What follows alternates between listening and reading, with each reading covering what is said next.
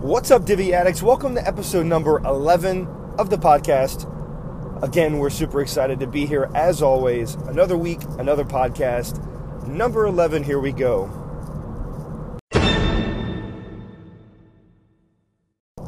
So with this week's release of Divi, we get a brand new color picker. And Divi's, in my opinion, always done a very good job of this color picker. You know, being able to go into the Divi theme options, preset those saved, top 10 or whatever number it is. I believe it's 10 that they give you.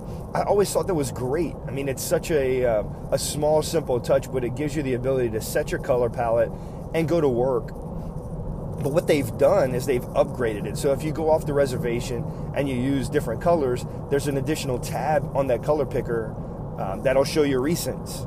So anything that you've recently used, but then they take it another step further. And in my opinion, this is the great piece of the new color picker.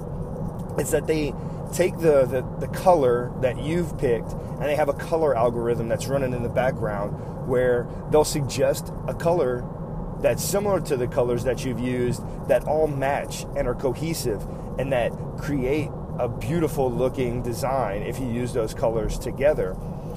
You know, a lot of services exist.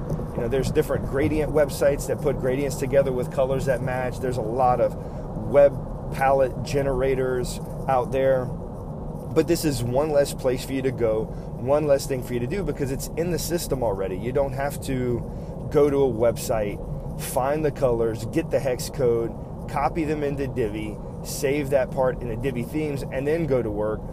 Those complementary colors are going to live within the theme and within the visual builder automatically.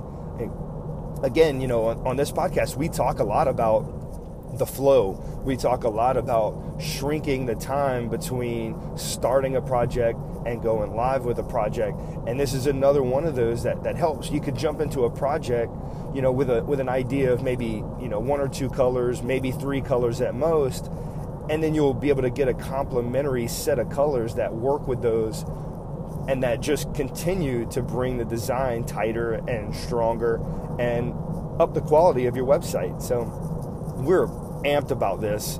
I'm interested to hear, for those of you out there in Divi land who are either freelancers or who are just using Divi for your own personal site. If you've played with this feature that just got released, what are your thoughts?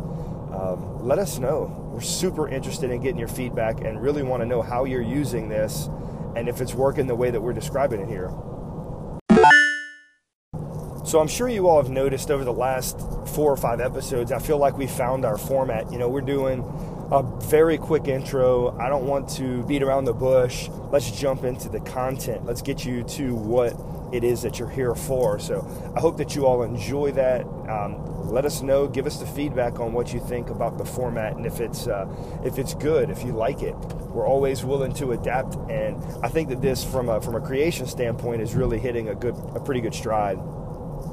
You get the quick transition and boom, right into the meat and potatoes of the podcast, and we go right up to 3 minutes. So all in all, the podcast is normally about 5 quick minutes.